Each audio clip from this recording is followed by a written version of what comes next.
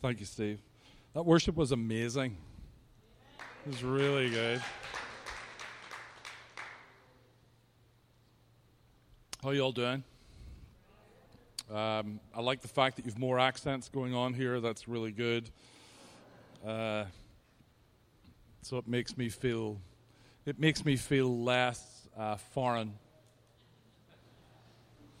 Of course, my accent is the best. You know that the Irish accent was voted as the sexiest accent on the planet at one point. It may have been just Irishmen that were asking, but I'm going to go with it. So I'm going to do a couple of shameless plugs. One of them is I have a book out. So I am really low on these. So whatever isn't sold at the back, I'm taking away with me today because I'm traveling. So I need whatever I can. I was actually contacted this week by a publisher. It's really exciting, you know. I won't mention their name, but they publish all my heroes books. So that's great. Very excited. As well as that, we have some stuff coming up. Has anybody ever received a prophetic word that you're a prophet? So we have a school of emerging prophets that starts in September. My wife runs it. We run it in conjunction with the mission in Vacaville in California, which is the church of, most people know Dan McCollum out there. They've hosted Bethel's annual School of Prophets, and Dano runs the school with Chris Valentin. But they've had this School of Emerging Prophets, so it's great if you're a prophet and you do a 1-week thing. That's great. But what if you think you're a prophet? What if you're not sure if you're a prophet? What exactly is a prophet? And we have a desire to raise up healthy prophets. Not just independent prophets that are going off and being frustrated and angry. So we have a real vision to raise up a company of healthy prophets for the city and region. And it's a 30-week course, and you'll get information probably on Facebook somewhere at Greater Chicago Church's Facebook page, or just email me, or I'll try and put it on my website. I can't recommend it highly enough. We had 24 people start it last year. 21 people finished it. It's expensive. It's $1,800 for the 30 weeks. But out of those 21 people that finished it, a bunch of them realized they're actually not prophets. But out of that, there are 12 of them that are actually coming back to redo it at the same cost. It was powerful. It was absolutely a powerful experience. So my wife kind of runs it, and I help it. I do stuff with the year twos, and I do the whole spooky bit, the whole seeing angels bit. I do a whole module on that, so it's a lot of fun. We also have a school coming up on September the 8th and 9th, I believe it is, at the Church of Greater Chicago Church in Oak Park. And it's called Activating the Mystical Realm. So if you're interested in seeing, if you're interested in, if you feel that this is something that God has started, it's definitely on the spectrum. If you're really advanced, it isn't the advanced bit. It's for people that really want to either just ignite or reignite or take one step forward in seeing the unseen realm. It's a lot of fun. It's really wacky. It's really wacky. And I'm leading that. So that might be great. You'll get all the information on my website, which is icarroll.com. icarroll.com. There's a link to it on Epicenter's website. That's awesome. I'm also doing this thing. We're trying this thing for the first time. We had a conversation with some of the guys from Reading a couple of years ago and said, okay, so you're doing all this like schools for prophets, and you're doing this School of Supernatural Ministry. That's fantastic. You're doing, trainings. Who's training the apostles? I actually believe that one of the things that God's doing in the church at the minute is raising up apostles. And it's going to look slightly different than it has done over the last 40 years. Because they're not going to want they're not going to want a seat on the stage. They're not really going to want the big magnet on the side of their white van that says, "I am the apostle, so-and-so." It's kind of raising up a different apostolic leadership to really run healthily with the prophets. So I just decided I'm going to run a school for emerging apostles and apostolic leaders. So the idea behind that is that we're going to get a small group. It's not going to be 50 people because we're making it expensive, because it is expensive to run. And 5 times over a year, we're actually gathering some of what I consider to be the greatest leaders that I have access to come in and talk about their giftings and what it's like to be an apostle and what it's like to be an apostolic leader. So starting in November, we have Jonathan Welton coming in, and it's from a Thursday night to a Saturday evening. And the idea is that we'll all stay together at some spot, and you'll be in a room with Jonathan Welton and a bunch of other apostles. There's a guy flying in. Him and his wife are coming in from Canada. There's a guy from Pennsylvania coming in. There's a bunch of people from our church coming, and there might even be some folks from California coming in. So that's week 1. And then in February, we have a guy called Danny Silk, who some of you may have heard of.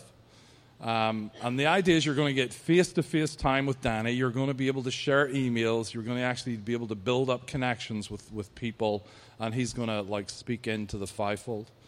Then in April, just before Bethel's Leaders Advance in April, we have a guy called Paul Manwaring coming in to talk about what it's like to be, to run together, what it's like to be this emerging fivefold evangelist, and running with other sort of fivefold leaders. Rachel and I are doing a session in June, and we're going to talk about changing culture and how the apostle and prophet run together, and actually really activating signs and wonders, truthfully. That's what we're going after. And then in September, we have this guy, Keith Ferranti, who hosts. He's the house prophet for the mission in Vacaville, and he's coming in to talk about how apostles raise up prophets. So it's 5 weekends over the year. I want to have a non-competitive band of brothers and sisters, because women can be apostles, right? Good. So I want to raise up a band of brothers and sisters that are actually going to run together and try to formulate ongoing relationships for the future. And do you like my T-shirt? What are you going to say? No, it's horrible? No. So every year we run this conference called the Wild Goose. It's an annual conference, and it's really about the Celts. I have a tattoo right here, and the tattoo is of a wild goose, which is the Celts' symbol for the Holy Spirit. Not the gentle dove, the wild goose. And this conference is wild. It's just like a real impartation of the Holy Spirit. Core to who my wife and I are is this notion that if being drunk with the Holy Spirit was a good idea in Acts chapter 2, it's probably a good idea in 2017. That if the plan for evangelism and expansion and growth and impact was to be drunk but not as you suppose by the Holy Spirit or in the Holy Spirit, then let's do that. Let's get as whacked and wasted as we possibly can on the Holy Spirit and see what comes from that. So again, details of that are on our website. So that's all the shameless plugs I think I have. Oh yeah, we do have a training next weekend. It's called Advanced Prophetic.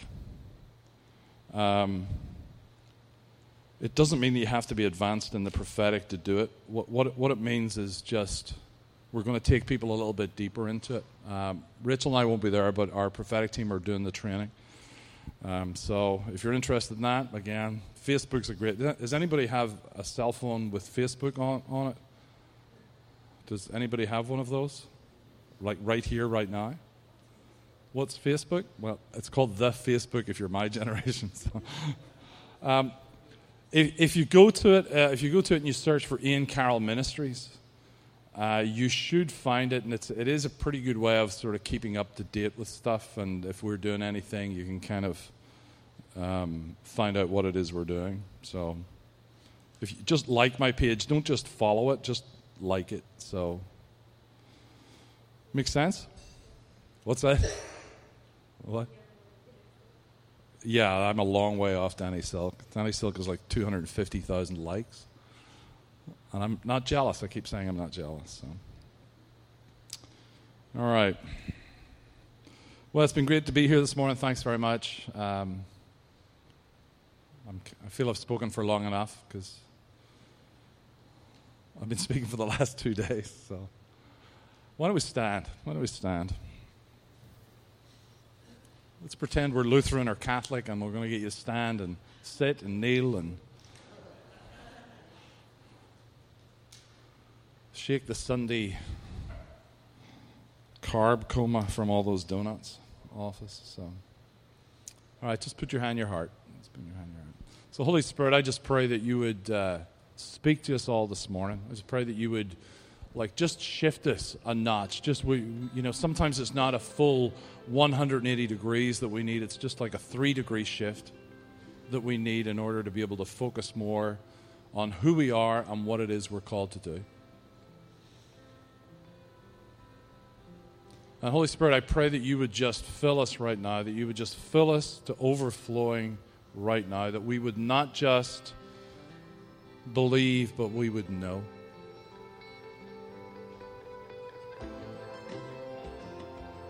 Just more of your presence right now, Holy Spirit. I pray for a spirit of revelation and wisdom to be present with us here this morning. And God, we give you permission to change our hearts through the proclamation and the demonstration of the kingdom of God. In Jesus' name, amen.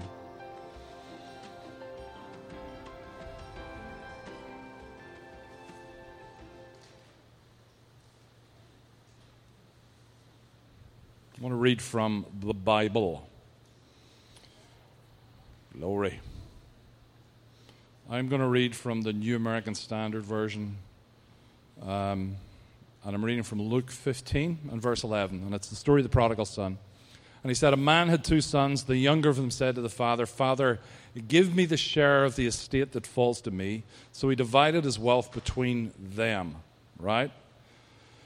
He divided his estate between both his sons. And not many days later, the younger son gathered everything together and went on a journey into a distant country. And there he squandered his estate with loose living. Loose living. It's great. Loose living. I love sometimes the way the way some of the translations phrase things. Loose living. The older brother goes on to explain what that was later on. Now, when he had spent everything, a severe famine occurred in that country, and he began to be impoverished.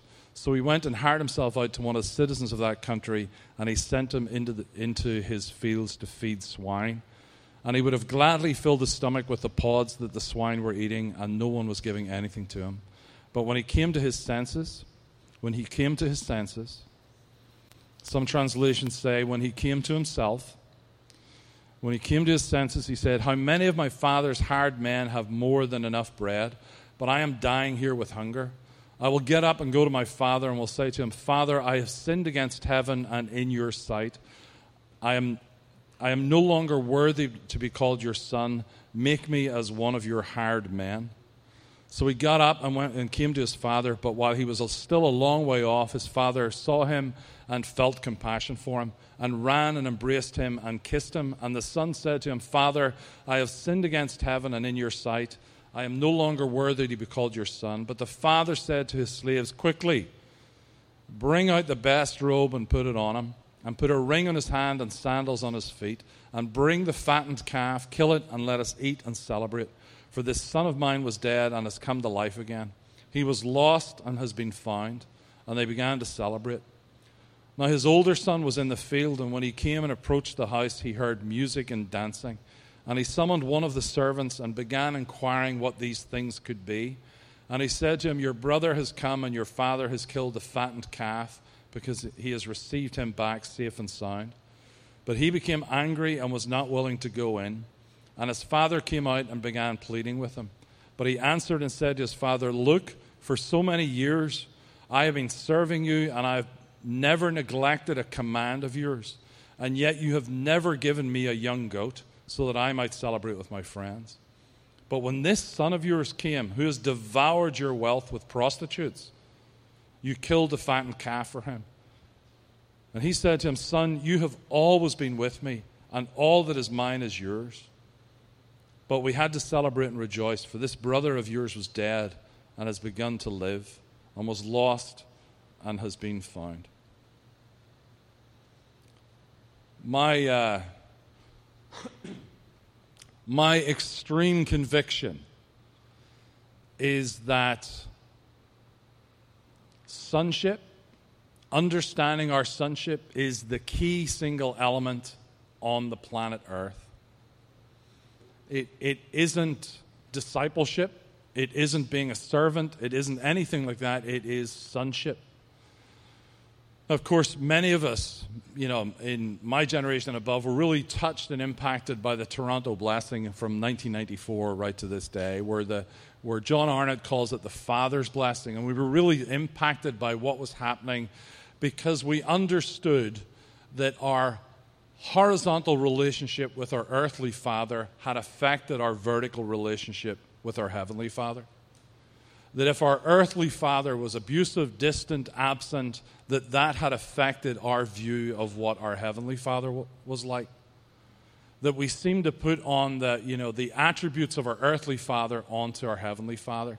And then this whole Toronto blessing came out, and I, for one, was undone. In fact, my wife and I would say that one of the reasons we actually moved to the United States was because of what happened in 94. And it's that recognition that there is a relationship between the horizontal relationship with an earthly father or mother that affects our relationship with our heavenly Father. It's the acknowledging that exists, that there is a relationship between those two that I want to speak about today. Because many of us have got into this lie. Listen, I hate the devil. Does anybody else hate the devil? So why do we partner with him so much? Why? Theologically, you're either of your father, the devil, or you're of the Father in heaven. There's no in-between place. There's not one foot in both camp, but practically for our experience, it feels to me that I can partner with the devil quite as easily as I can partner with my Heavenly Father. Now, maybe you're all different. Maybe you're all living, I don't believe that. I don't believe that for 1 minute. The problem is it's really hard for us to accept that we're partnering with the enemy. He is the number one orphan. His mission is not to bring sickness and calamity and earthquakes. That's just a byproduct. His mission on earth is to make sure we're all stuck as orphans. He's the one that wanted to push God out of the way and say, well, I'm going to be like God. I'm going to be like him. Right? That was his dream. His dream was to be like God. You're all familiar with that's how he fell, right? That's how he actually fell. He said, I will be like God. And what did God do? Certainly he cast him to earth. And then God decided, hey, you know what? Let's make someone just like us. Right? So the very thing that Satan wanted, God decided to make by making us. The lie in the garden wasn't that, you can be like God. That's not a lie. You actually are like God. So the temptation wasn't to be like God. The temptation was actually they didn't believe they were like God. And it resulted in bad behavior. Satan wasn't offering them an opportunity to look like God. They were made in the image of God. We are made in the image of God. We're not pretending to be something Many people think pride is the first sin. Pride wasn't the first sin. The first sin was they forgot they were made in the image of God. Let us make man in our own image. But don't touch that tree. You know, that tree will make you look like God's image. It's the fact they tried to get their needs met. They tried to get their identity through corrupt means. So this sonship thing, many of us are in this kind of sonship thing, partnering with the enemy. Well, I'm trying to be better. I'm trying to look more like God. Instead of just saying, hey, I am a child of God, we sing it to try to convince ourselves. We sing it more of a prophetic declaration than a word of knowledge. Like, I am a child of God. I was bought with a price. But that has to influence, that has to affect our horizontal relationships. Like I mentioned, we want to raise up healthy prophets. A lot of people have had an experience of an unhealthy prophet, where they're arrogant, unteachable, isolated, alone. It's just not super good. That's not a manifestation of what you're saying exists on the vertical plane. People say, you know, I understand I'm a child of God, but they constantly act like orphans. I don't believe that people that say that they understand that they're a child of God, that they're loved with an ancient, perpetual, everlasting love. That's what that scripture actually means. It's an ancient, perpetual, I have loved you with an everlasting love, says the Lord, right? It's an ancient, perpetual, everlasting love. And I don't believe that people that say that but manifest it on an earthly plane are actually understanding it at all. I think they're trying to grasp at it. And trying to grasp at stuff is the heart of an orphan. I need to grasp at this. Like, orphans are the ones that are running around saying, there's never enough. There's never enough. No one ever picks me. They're actually, like, it is our responsibility to show up as sons and daughters. Like, that's our responsibility. It's not Steve's responsibility to be a good enough father for me to show up as a son. You need to underline that. It's not the quality of fathering that determines my quality of sonship. Now, unfortunately, most of us have actually left that kind of father, mother, son relationship because we believe it's all on them. The problem is it's not in the Bible. Like the problem is that Jesus, was Jesus perfect? The answer is yes. It's not a trick question. Was Jesus perfect? Yes. And yet he had two spiritual sons that betrayed him. It wasn't Jesus' fault. It was on Peter and Judas. And Judas is the guy in the background saying, Judas is the guy in the background who's actually saying, like, when are we going to do this? When are we going to do this? Getting really impatient. My goodness, I wish I was in charge. Many theologians believe that the reason Judas betrayed Jesus was because he was impatient and tried to force his hand. Tried to just force his hand to become the Messiah, to actually show himself as the Messiah with the swords and the weapons and actually destroy the occupation of Rome.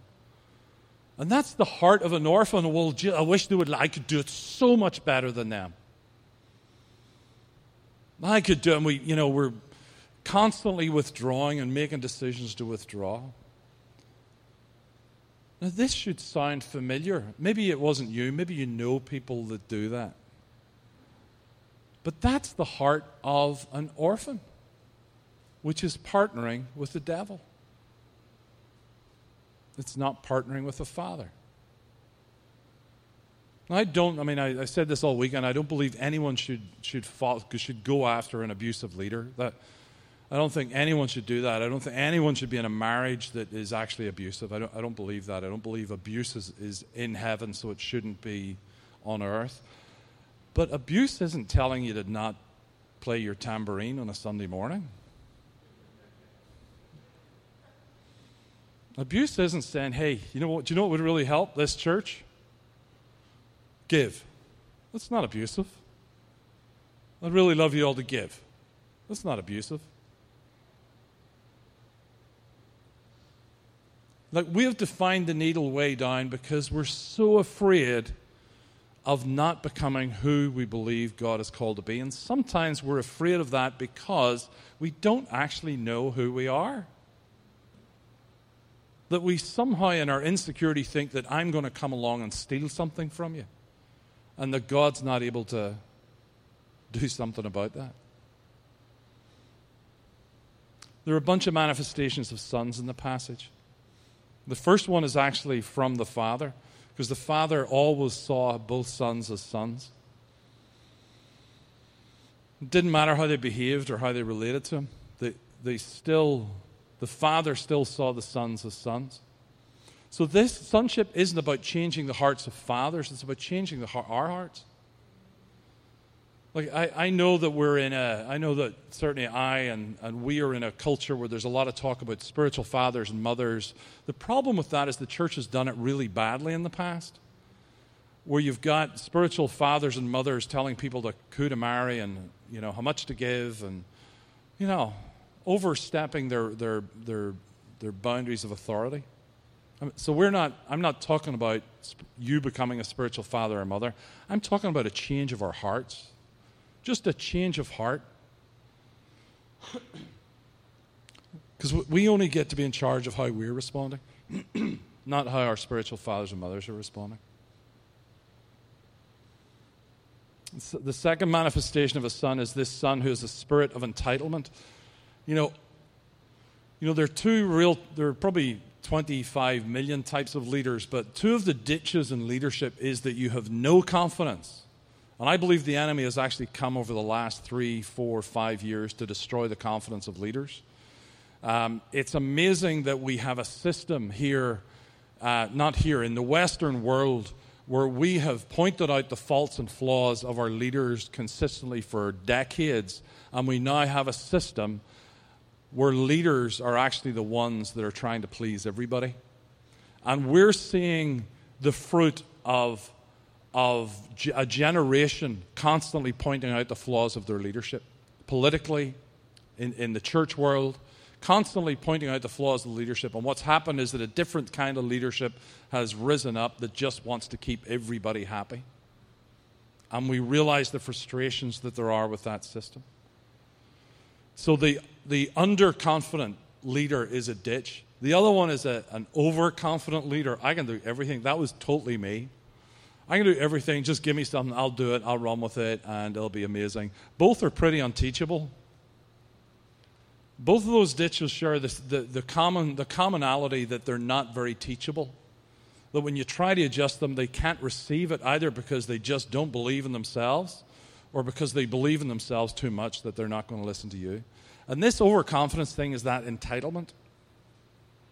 It's like, I'm entitled to this. Give me what is mine to do with as I please. Just give me what's mine, and I'll do with it as I please. It's this entitled kind of leader. And there's a real danger of that heart posture becoming more prolific within the charismatic sort of Pentecostal movement, because we're all starting to realize how amazing we are. Here's the thing. Princes and princesses are not brought up with a sense of entitlement. They're brought up with a sense of obligation. That they have been given this amazing thing, this amazing benefit, this amazing position in life through no choice of theirs and through no fault of anybody else. But they have been put into this position, and there comes with it an obligation to serve. To actually do something with it, and to be thankful for what they have been given. Now, being thankful for what you've been given doesn't mean you give it all away. It means you steward it, you treasure it, and you look after it. You see, one of the things that orphans do is they demand from God what He has promised. God, you have said. Now, when? When's this going to happen? And this entitlement, whether it's to the prophetic word that has been given, whether it's based on the character of God, when it comes through this entitlement, we can sulk and pout because God's time frame isn't the same as our time frame. You understand that God has to be first in your trials, not just in your successes, not just in your decisions about what car to buy. He has to be first in your trials. The first thing that you should be thinking of, the first thing a son or a daughter thinks about from heaven to earth is like, well, Jesus, you're right here with me. Like, you're right. I might not feel you, but you're right here with me. You're in the dust with me.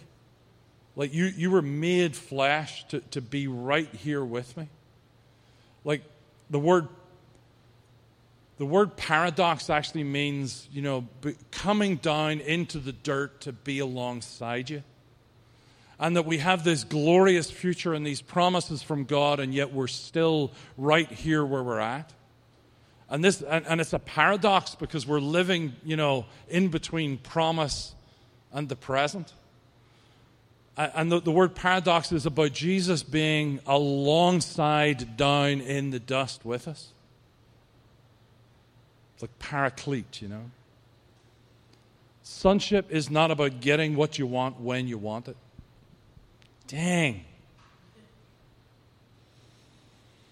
One of the other sons that manifests is the son who is a servant in his heart. And you'll see that in the son, he says, you see that in both sons actually. I think service is great. I think we should all serve. I think the greatest form of service is to do what you're called to do. And then the other form of service is to do what nobody else is doing, just to help. But we're not trying to build a culture of servants. We're trying to build a culture of sons and daughters. The earth isn't groaning for the manifestation of servants. It's groaning for the manifestation of sons and daughters. And that sort of like servant heart is, I've done all you've asked. I've worked diligently. I've never neglected a command of yours, and you've never done a thing for me the way you are this loser brother of mine. You're doing for that loser brother of mine. There's a comparison thing that comes in with a servant. They're getting treated better than I get treated.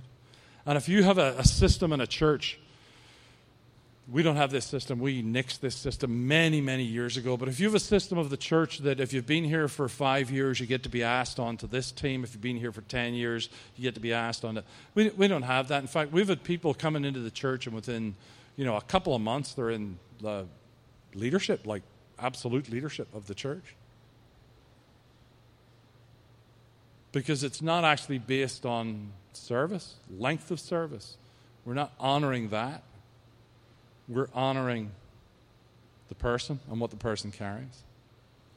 I think that elder brother thing, like why are you giving it to this loser brother, is all too common here.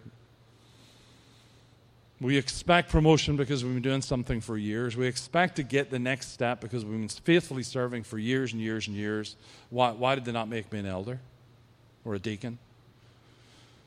I mean, I've been doing this for years. It's definitely in our system that says we should get it because we have been faithful.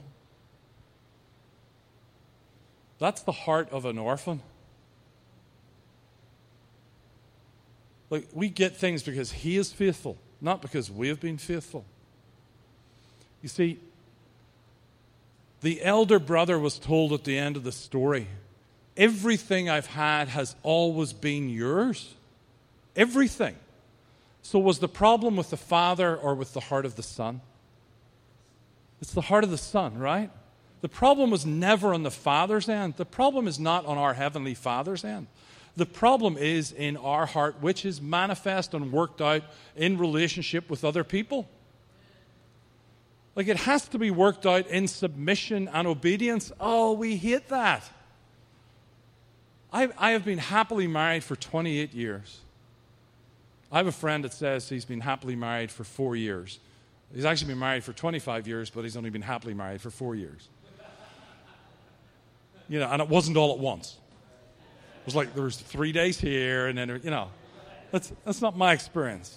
I married the woman of my dreams, and we've been happily married for over 28 years. We don't get like that by entitlement and expectation. Because I do this, you're going to do that. We get that way because we are faithfully, loyally submitted to each other.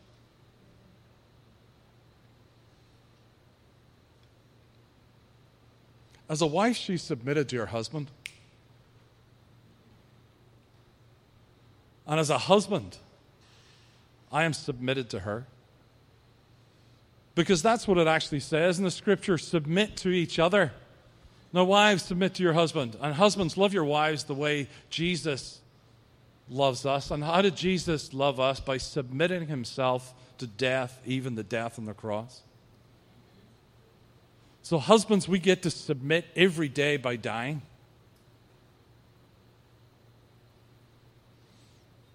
Woo! But only if you want a happy marriage. You can make it a lot harder and decide not to submit and not have a happy marriage. And I think we like it. I think we like it hard. Because God's not trying to make life really hard for you. He's saying the enemy, the devil, comes to steal, kill, and destroy, but I come that you would have life and have it in its fullness. It's abundance, more than you could ask or imagine.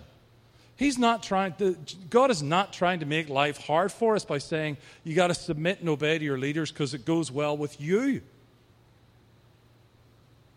He's not saying submit to each other because then you'll all be a bunch of mousy people who are afraid to do anything. He's not. Like, this submission thing is about honor, respect, and if I want to be first, I need to be last. If I want to be the greatest, I need to be the least. This is the kingdom way. And yet we grumble and complain because someone in authority over us has made a decision that we don't like.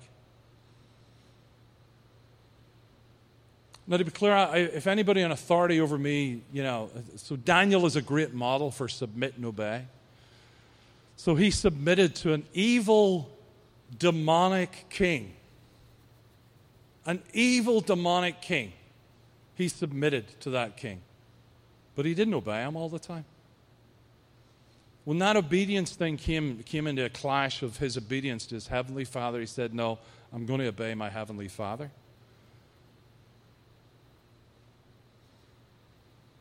And I think that's on us to do that. I think it's on us. The submission is a heart posture, and the obedience is the sort of outward stuff. But the Father never saw his sons as anything but sons. We don't even, and let me use an illustration of a pipe of blessing coming down from heaven. Right? There's this pipe of blessing coming down, like a big plastic pipe. The minute we adopt an orphan attitude, we kink the pipe. And the minute we do it again, we kink the pipe. And the minute we do it again, we kink the pipe. And we're standing under this fountain of abundance that Jesus has promised us, saying, God, where are you? Where is all this stuff that you've promised us? And God's kind of saying, would you straighten the pipe? This isn't on God's end. This is actually on our end. Would you straighten this blessing that I've been pursuing, this thing that I'm... And God's going, please straighten the pipe. I just want you to get the kinks out of the pipe so the blessings... That's called alignment. That's called being aligned with heaven. See, heaven's government is not authority and power. It's family. And our role in this family, all of us, my role in that family is to show up as a son.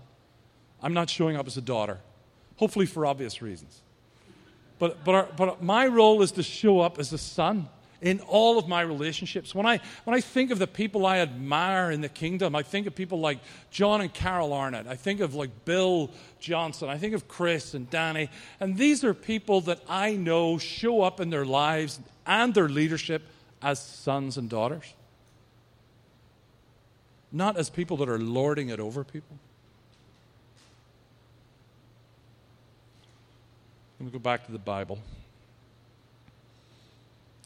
I want to read one verse. It's from Romans 8, and I'm going to read it from the New American.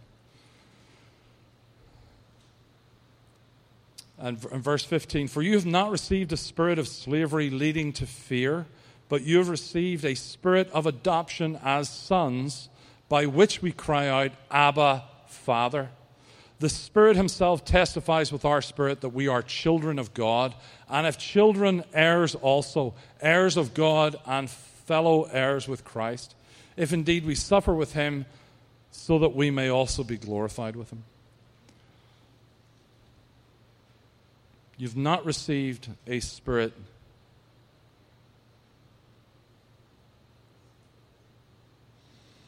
For I consider that the sufferings of this present time are not worthy to be compared with the glory that is to be revealed for us. For the anxious longing of the creation waits eagerly for the revealing of the sons of God. The answer to seeing more of the kingdom come on earth is to manifest as children of God, to manifest as sons and daughters of God. It's that simple. All of the earth is longing, it is groaning for us to show up and stop hiding. To actually understand our vertical relationship with the Father is that we are children of God and heirs with Christ. We're not worms put on this earth to just suffer through. We are heirs with Christ. I am a child of God. But for that to be real on a vertical plane, it also has to be manifest on the earth. It has to be manifest on the earth in how I do relationships, how my attitude is when someone's taken up an offering for Steve and Jody. Like, it has to be manifest in those kind of things. It has to be manifest in delay.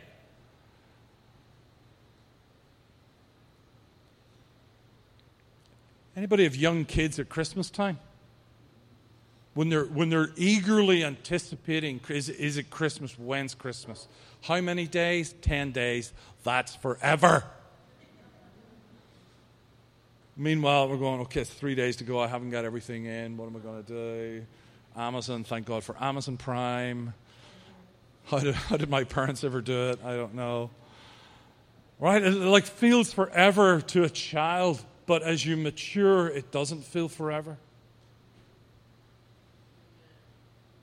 Because you're maturing. You know that it's coming. Let me read this Romans 8 from the Message. This resurrection life you receive from God is not a timid, grave-tending life. It is adventurously expectant, greeting God with a childlike, "What's next, Papa?" God's Spirit touches our spirits and confirms who we really are. We know who He is and we know who we are, Father and children. And we know we're going to get what's coming to us. I want to get what's coming to me. And children, sons and daughters, know that it's coming to them. You see, orphans live from the past to the present. Children, sons and daughters live from the present to the future. That I know this is coming. What's next? And adventurously expectant, what's next? My goodness, I could point you out all the things in the past, but what's next? That's the shift that happens in the heart of a son or a daughter.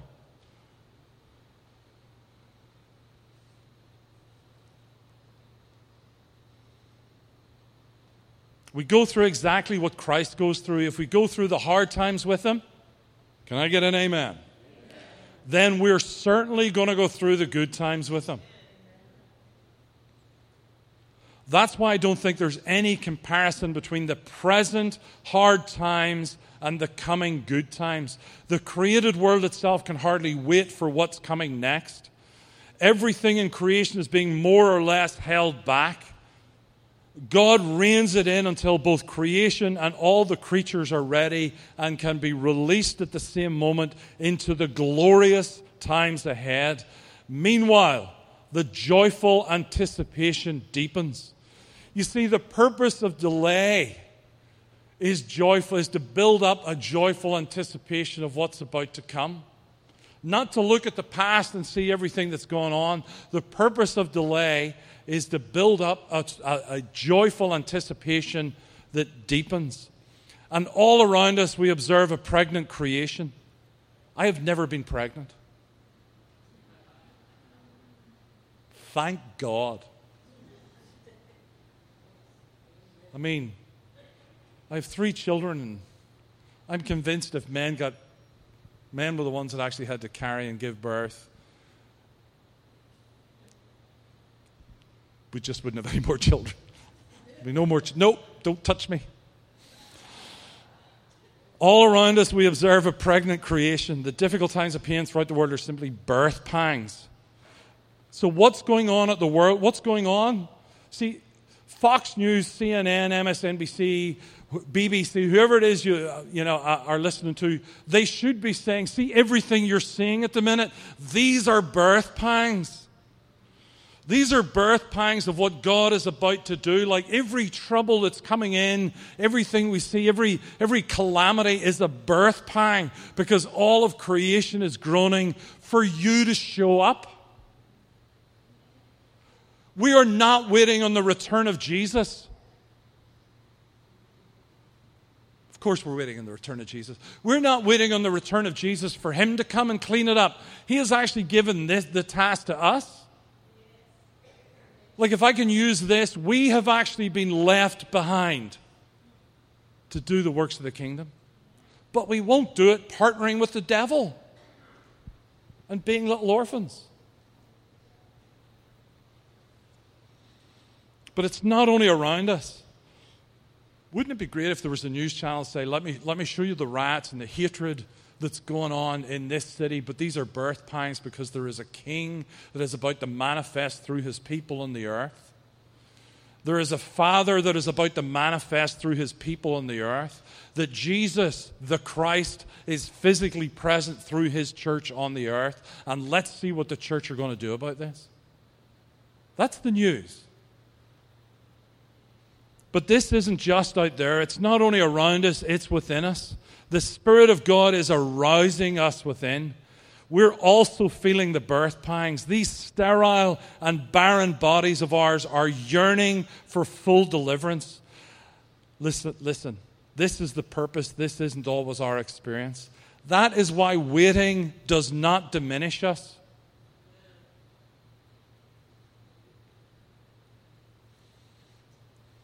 That's the purpose. Waiting should not be diminishing us.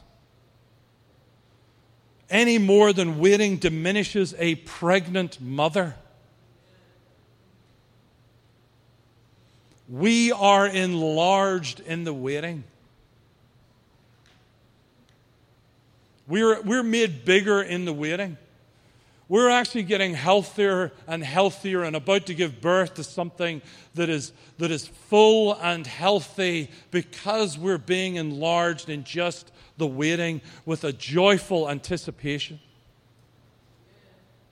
We, of course, don't see what is enlarging us, but the longer we wait, the larger we become and the more joyful our expectancy. There's that word, expectancy. Meanwhile, the moment we get tired in the waiting, God's Spirit is right alongside, helping us along.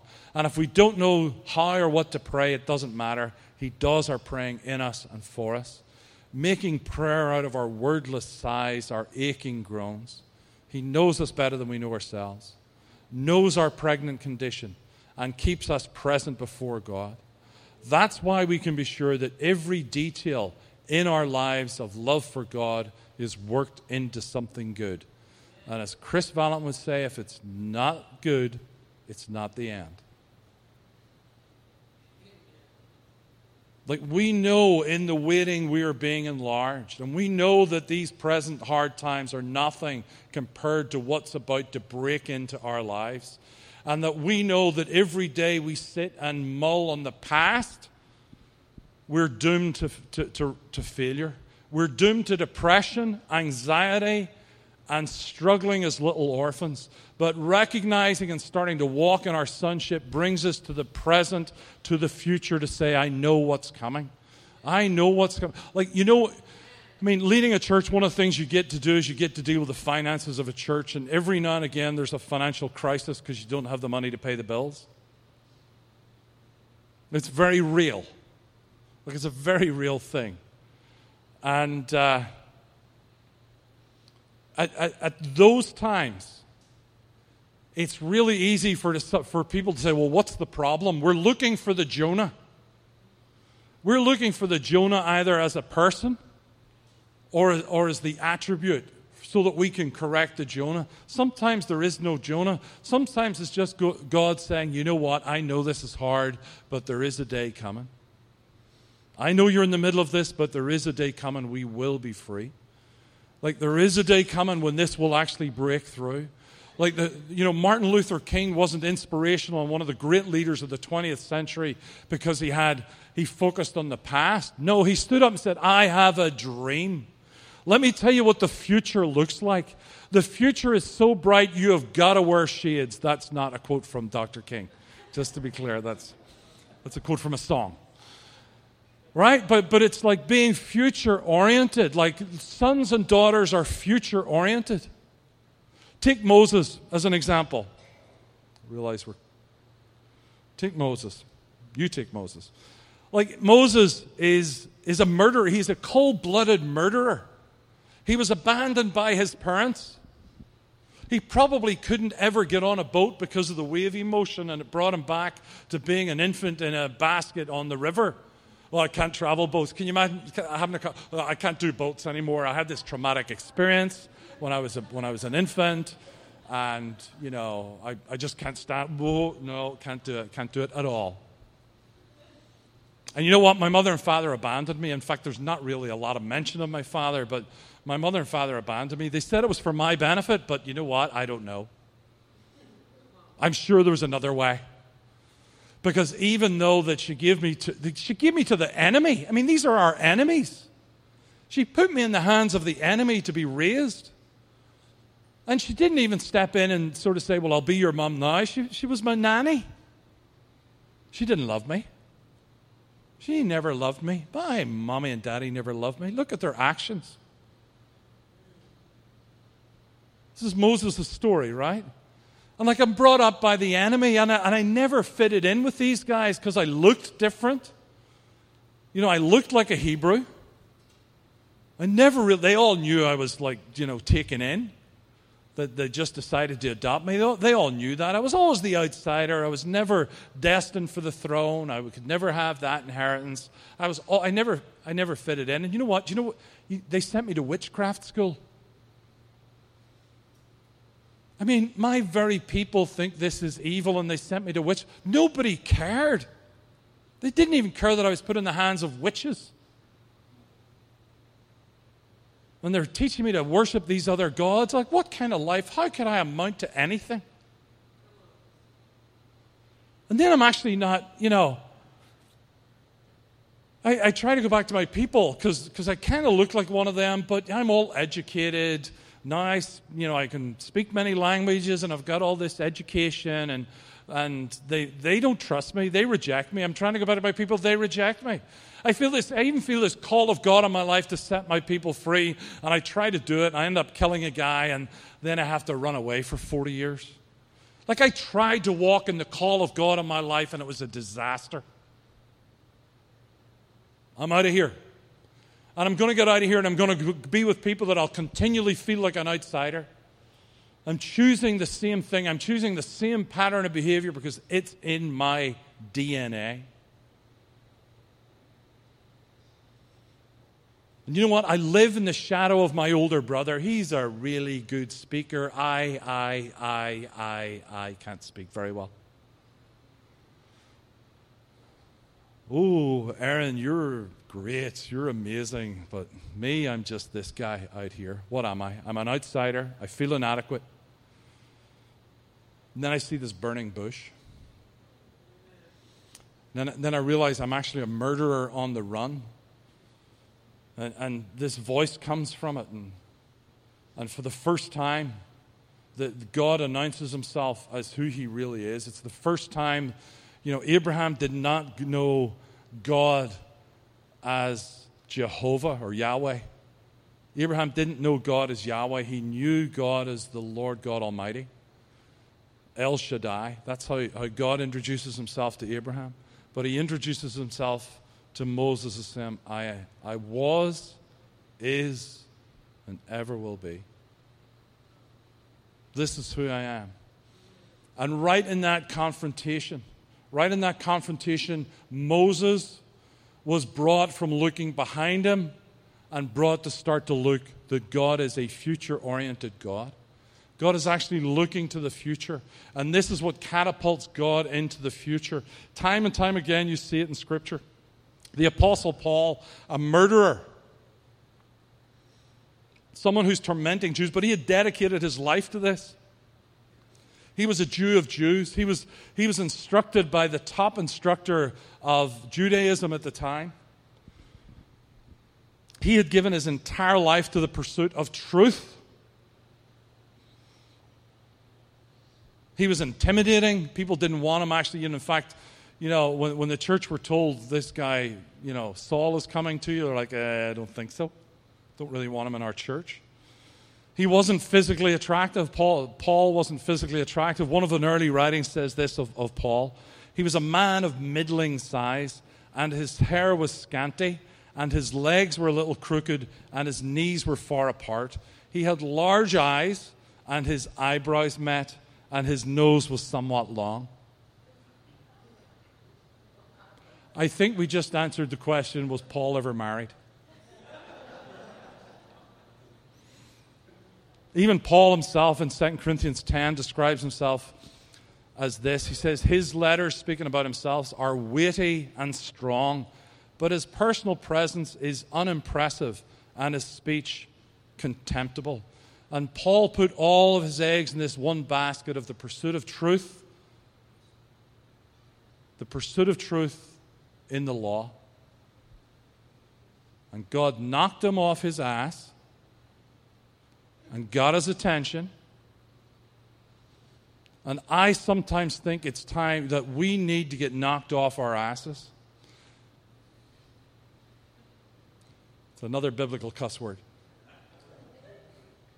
We do. We need, there's this moment in time where you need to actually wake up and say, this is not about me. Orphans think it's about me. It's about me playing my tambourine, me playing my shofar, me getting to be on the worship stage, me getting to preach, me getting to see what the promises of God. It's not about you. It's for a world that is in desperate need of the church to show up as the body of Christ. This is the essence of sonship. The essence of sonship, silver and gold have I none, but what I have I give you. Bitterness, anger, angst, frustration. I'm not really sure if God's going to come through or not. And I can point to every time in my life when God has come through. Time and time and time again, and oftentimes, the bad thing about it is that He's not God of the 11th hour. He's not, it's midnight and it's 11:59 and God shows up. He's God, He's not the Calvary. Because God is generally the God of 2:34 in the morning. When it's way past what you thought was the deadline. When it seems too late. When instead of, being on the cross and just resurrecting Himself, He waits. And He waits so that we can wait and build up that anticipation that Christmas morning's coming. That this isn't the end. This isn't even the beginning of the end. But it might be just the end of the beginning. It's a quote from Winston Churchill. The first battle that was won in World War II by Britain before the U.S. joined. Thank you very much again for that, by the way. Thank you very much for that delay. The first battle that was won by a son of a Northern Ireland preacher, son of an Irish preacher, in El Alamein in Northern Africa. And he defeated Rommel, and it was the first decisive victory that the Allies had in World War II. And Winston Churchill went out and said, okay, we're going to celebrate this victory, but I'm telling you that it's not the end. This isn't the end of it. Today is not the end of your waiting.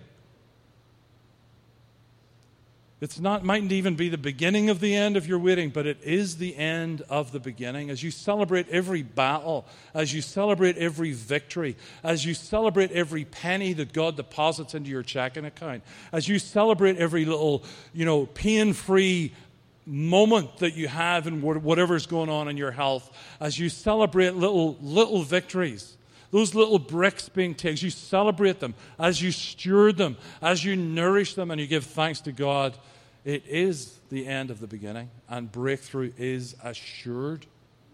It is assured. Let's stand.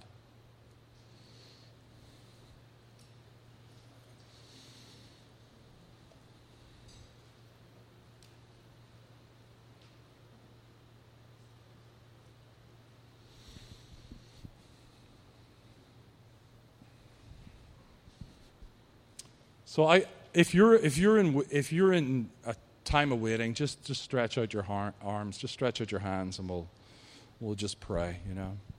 So God, I just thank you that we are enlarged in waiting, that this sort of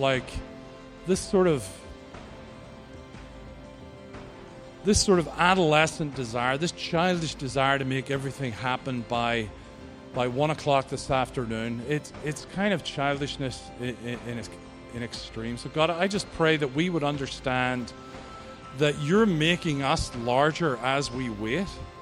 That you're not punishing us, but you're making us larger as we wait for what it is you have promised.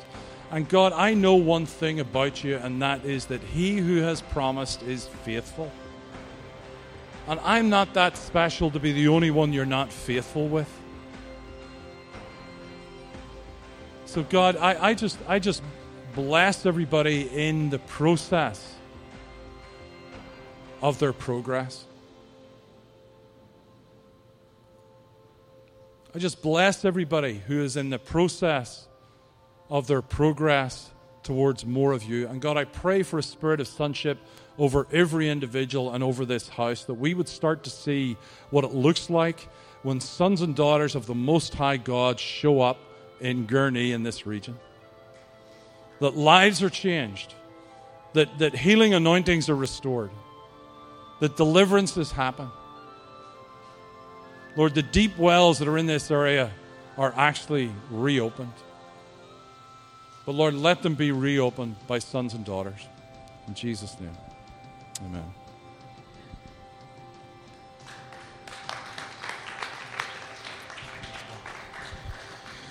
All right, well, you can just be seated for a second. One of the things we really like to do is when we have people come and invest in us and plant seeds. How many of you feel like there was some seeds planted in your heart today, right? That's good. A lot of good stuff. And just one of the things we always want to do is we always want to honor and really bless people that come, that are speakers, and those that come and give to us. And especially so Ian, who's so been attached with our church. We just want to bless him.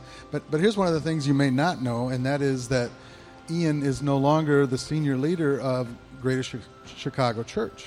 He's actually passed that off to one of his sons that he's raised up, son and daughter. And he's actually, you see it on the slide, Ian Carroll Ministries. He's actually stepping into a whole new season of trusting God. And how many of you know when you move from one season to the next, it can be a little scary and you're not sure of the same things that you were sure of before and all that. And so one of the things we want to do is he's actually going to be taking this message that he brought this weekend to a lot of other places. I think San Diego next week and some of these other places around the country that he's getting invited to bring to other churches. And how many of you would like to be a part of helping him get really launched into the next season of his life, right? We get to be a part of that, right? And so we're going to take another offering, and we just want to bless Ian, and we want to bless Ian Carroll Ministries and Rachel as they step into this new venture, this new calling that God has on their life. And so I want to encourage you again just to be generous. Whatever God tells you, that's what you should obey, right? I don't know what that number is for any of us, but I do know that when we invest in something, we get to actually be a part of that. So we get to be a part of Ian taking this sonship message to so many other people. So Lord, we just bless that today, and we bless Ian. And Father, as you're stirring in our hearts and as you're planting these seeds in us, Lord, we want to let that become just a fertile place.